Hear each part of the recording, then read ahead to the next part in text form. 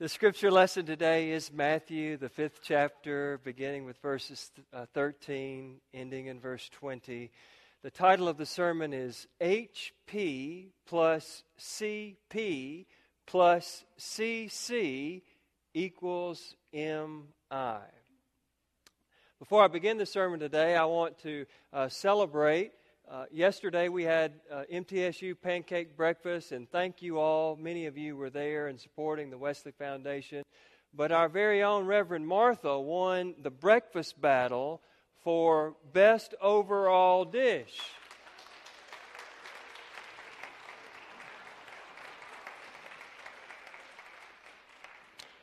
And what that says to me is that if you can't be fed by my preaching, maybe you could fix for 400 next Sunday, right?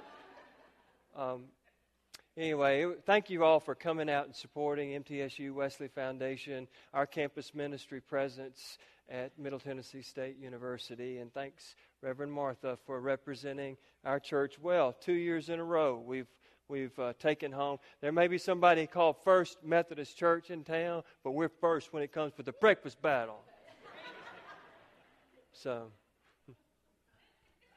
Okay, what's up with this title of the sermon today? I mean, it looks like something out of a chemistry textbook or maybe some sort of cryptic algebraic expression or equation, but it really comes straight from the text today from Matthew, the 5th chapter. And specifically, it comes from the two elements that Jesus uses as an illustration: salt and light.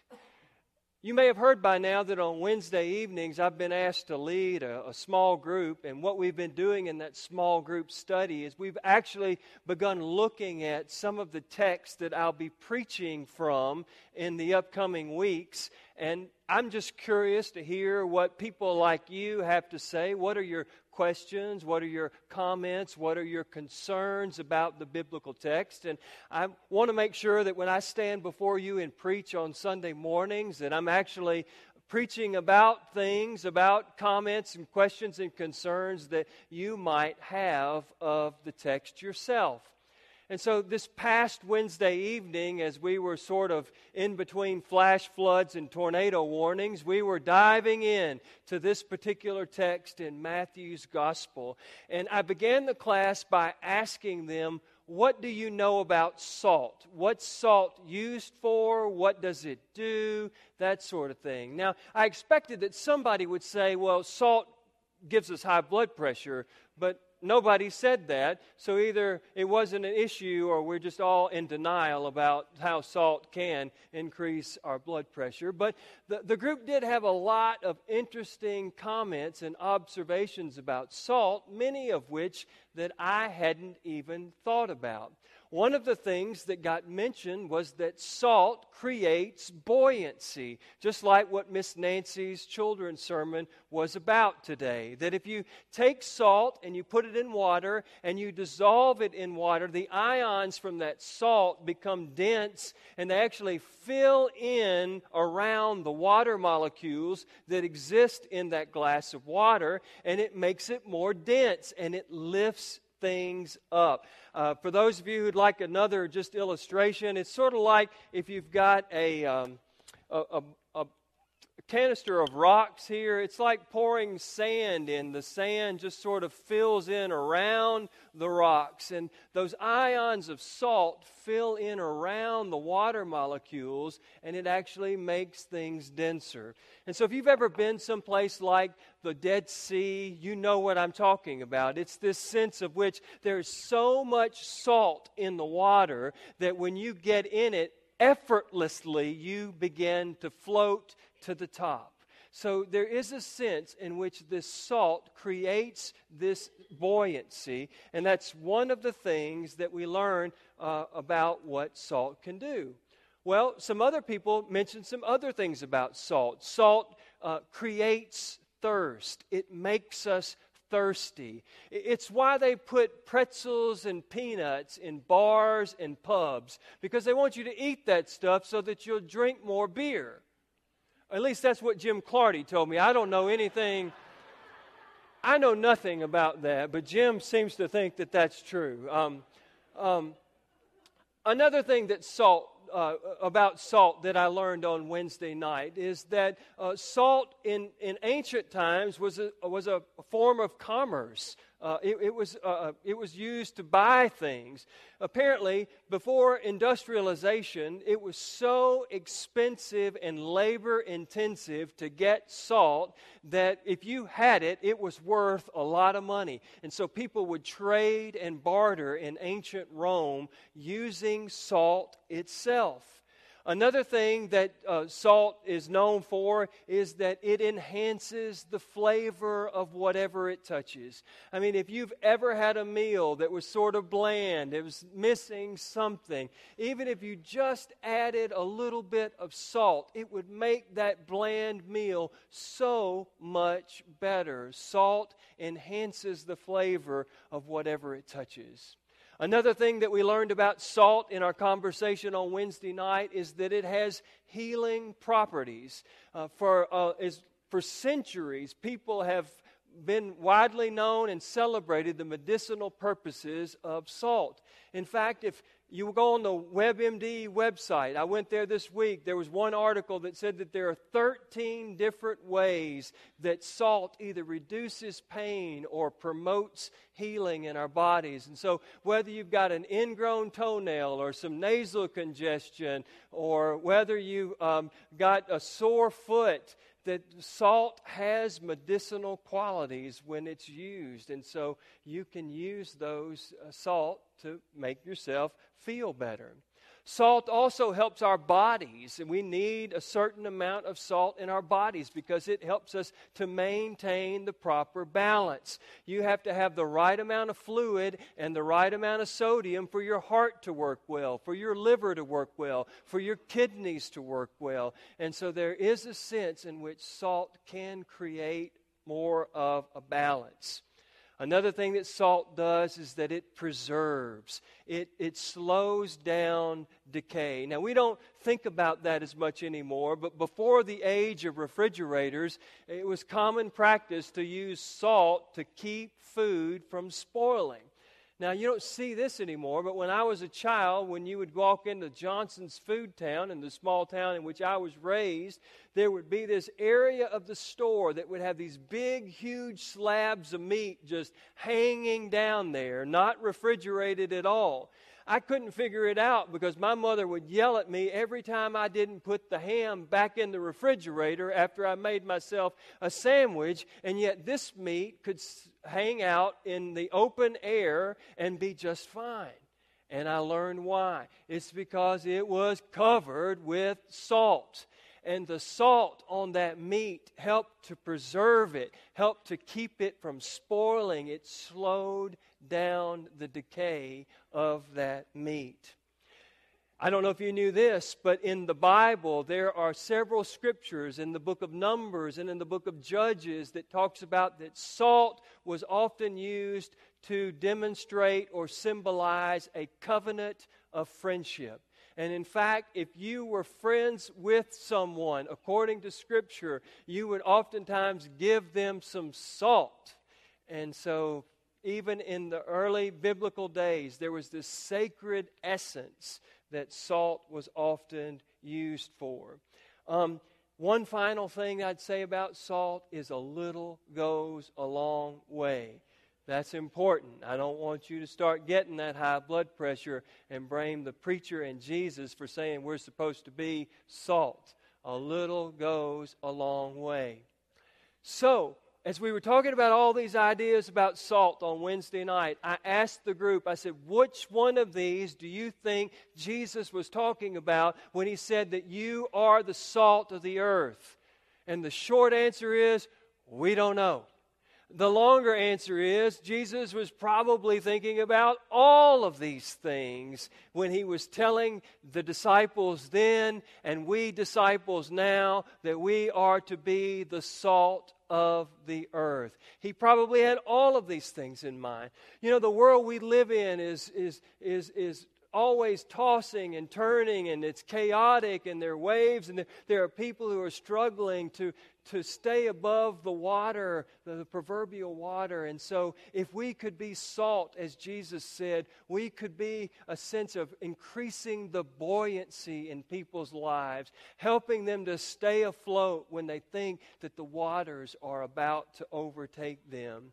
Just think if we allowed salt, we being salt, if it impacted the way we were in business relationships with people, the way we bartered and traded, if we were seeking to be salt and something so expensive and something so important and so vital in the business relationships in biblical times, what if we were that kind of salt in our professional lives today? What if Jesus said, "You are the salt of the earth," because He wanted us to create thirst in other people? What if He really wanted us to so live our lives that when other people were around us, it created in them a thirst? They wanted what we had, what we possess, the faith that we embrace. What if that's what Jesus meant when He said, "You are the salt in the earth"? What if it increases the balance in the world, like what we were talking about in our bodies? What if we were being salt, it was a way of helping people to maintain a proper balance in their lives? What if when Jesus said, "You are the salt of the earth," He wanted us to be an agent of healing? If He wanted us to see the wounds and the hurts and the scars of other people and to, in contact with them, bring about a sense of healing in their lives? What if Jesus wanted to use us for that end? What if Jesus wanted us to enhance the flavor in the lives of every person that we touch? What if Jesus wanted us in our relationships to just bring something into those relationships that people wanted that on themselves and in their own lives? And what if when Jesus said, "You are to be the salt of the earth," that Jesus really wanted us to be concerned about ways in which we could slow down the decay of our society and our world? If we could preserve what is right and what is true and what is good, and that being the good news of God's love for all of us, what if we could be that kind of preservative for the world? And what if, when Jesus was talking about us being the salt of the earth, that He meant that when we enter into relationships with others and in covenants with others, that it truly be about friendship, and the way that God loves us, we would seek to love other people? What if that's what Jesus meant when He told us that you are the salt of the earth? And to go back to what I said, remember, a little salt goes a long way. I think Jesus would want us to know, as we're seeking to enhance the lives and the flavor of other people's lives and preserve against decay and to heal and all that things, that we don't overdo it. Because if you start putting too much salt out there, you're going to turn people away. You're going to offend them. And so a little dab will do you. A little salt goes a long, long way. What if Jesus would like for us to remember that when He talks about, "You are the salt of the earth"?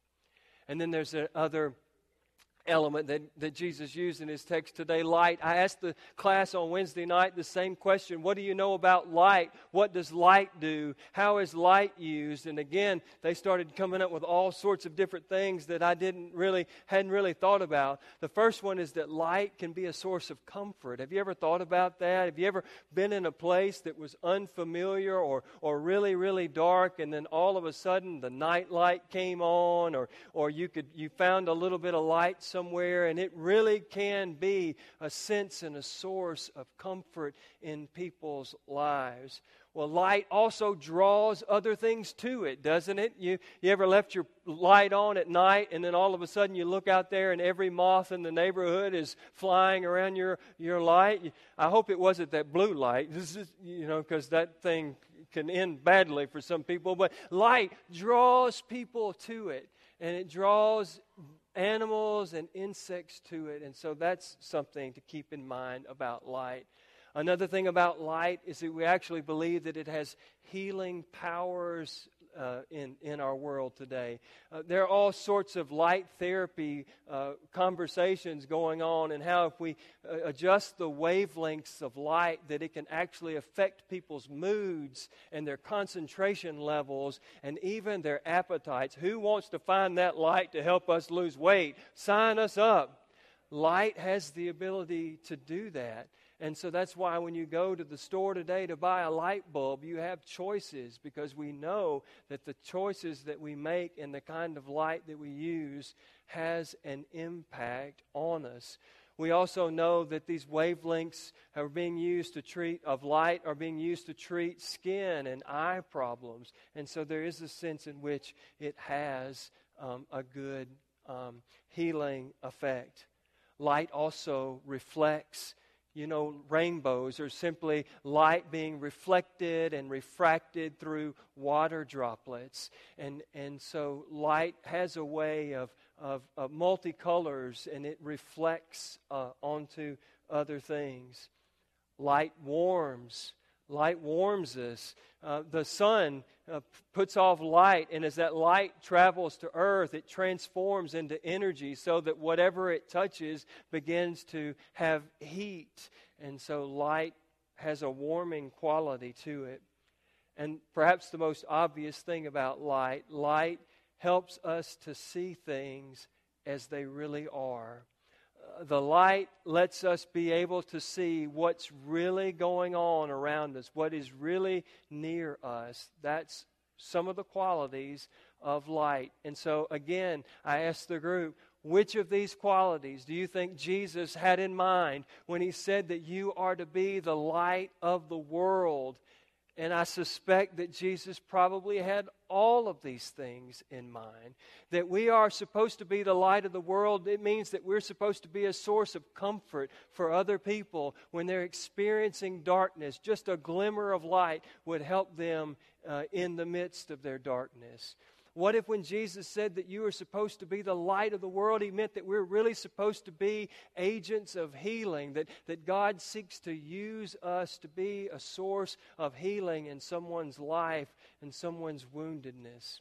What if when Jesus said you are to be the light of the world, Jesus really did want us to reflect that light into the world? A light that reflects so many beautiful colors. A light that highlights the diversity of God's creation, not only in the colors of the rainbow, but in the kinds of people that are all around us. What if that kind of light was to celebrate that diversity and the beauty of that diversity? What if that's what Jesus meant when He said, you are to be the light of the world? And what if Jesus said that because we're supposed to be a source of warmth for other people? What if we so shined our lights that other people could not help but be warmed by the light of Christ that is in and working through us as we are in relationship with other people? What if we, as the light of Christ, Jesus meant that we are supposed to help people see things as they really are? That God loves us, that God's truth is available to us, and that God desires to be in right relationship with us. What if we, being the light of Christ, meant that we were supposed to help the world see things as they really, really are in the eyes of God? Well, it occurs to me that I've rambled enough. I'm not even going to get to start the second half of the sermon this morning, because I've still got to explain that crazy title that I came up with to start the service. What in the world does that mean? HP plus CP plus CC equals MI. Well, I'll tell you. Several years ago, I read a book that I still maintain is probably one of the most helpful books that I've ever read about how to effectively share my faith as a Christian disciple. And the book was called Becoming a Contagious Christian. And what I loved about the book is that it sort of helped me to understand the most effective way that I might be able to share the good news of God's love with the world. And it also created a space for those who may be wired differently to me to find their own authentic and effective voice for being able to share the good news of God's great love. And in that book, the author talked in one of the chapters about salt and about light. And he said this about salt. He said, the way for salt, the only way that salt is effective is and does what it is supposed to do is, first of all, it must be highly potent. If salt has lost its saltiness, it's not salt anymore. It's not going to help enhance the flavor of your food. It's not going to do all of the other things that I talked about earlier in the sermon. For salt to be salt and do what it's supposed to do, it has to be highly potent. And we have to be that way in sharing our faith. We have to have this spice. We have to have had our own lives enhanced by the flavor of Christ. And so we must be highly potent if we're going to be able to share God's love with other people. The second thing about salt, for it to be effective, not only does it have to be highly potent, but it has to be in close proximity. Salt does you no good if you just leave it in the shaker on the table. It will not make your food taste better unless you pick up the shaker and you put the salt on the food. It has to be in close proximity to the food to enhance the flavor.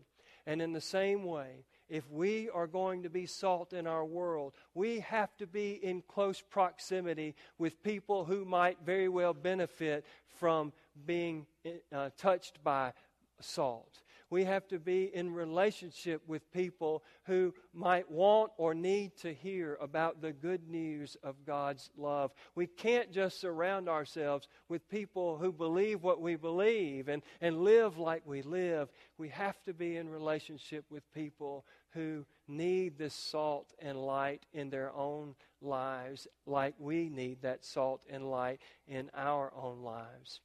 And then the CC, so that's CP is close proximity. The CC is clear communication.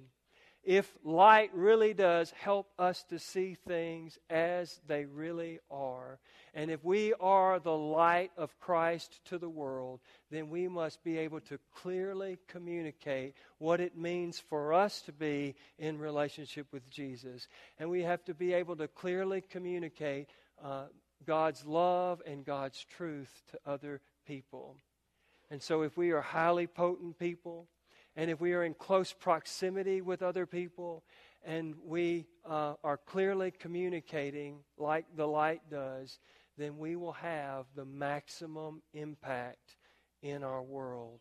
We will be salt and light, and other people will want this salt and light for themselves. Now, the last thing I would say is that Jesus didn't say, if you read your Bible more, if you do this and you do that, you will be salt or you will be light. Jesus said, you are salt. You are light. You possess right now everything that you need and everything that the world needs to communicate the good news of God's love to people who desperately need to hear it, so that they might come to know the joy that we know as believers.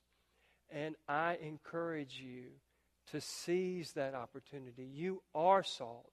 You are light.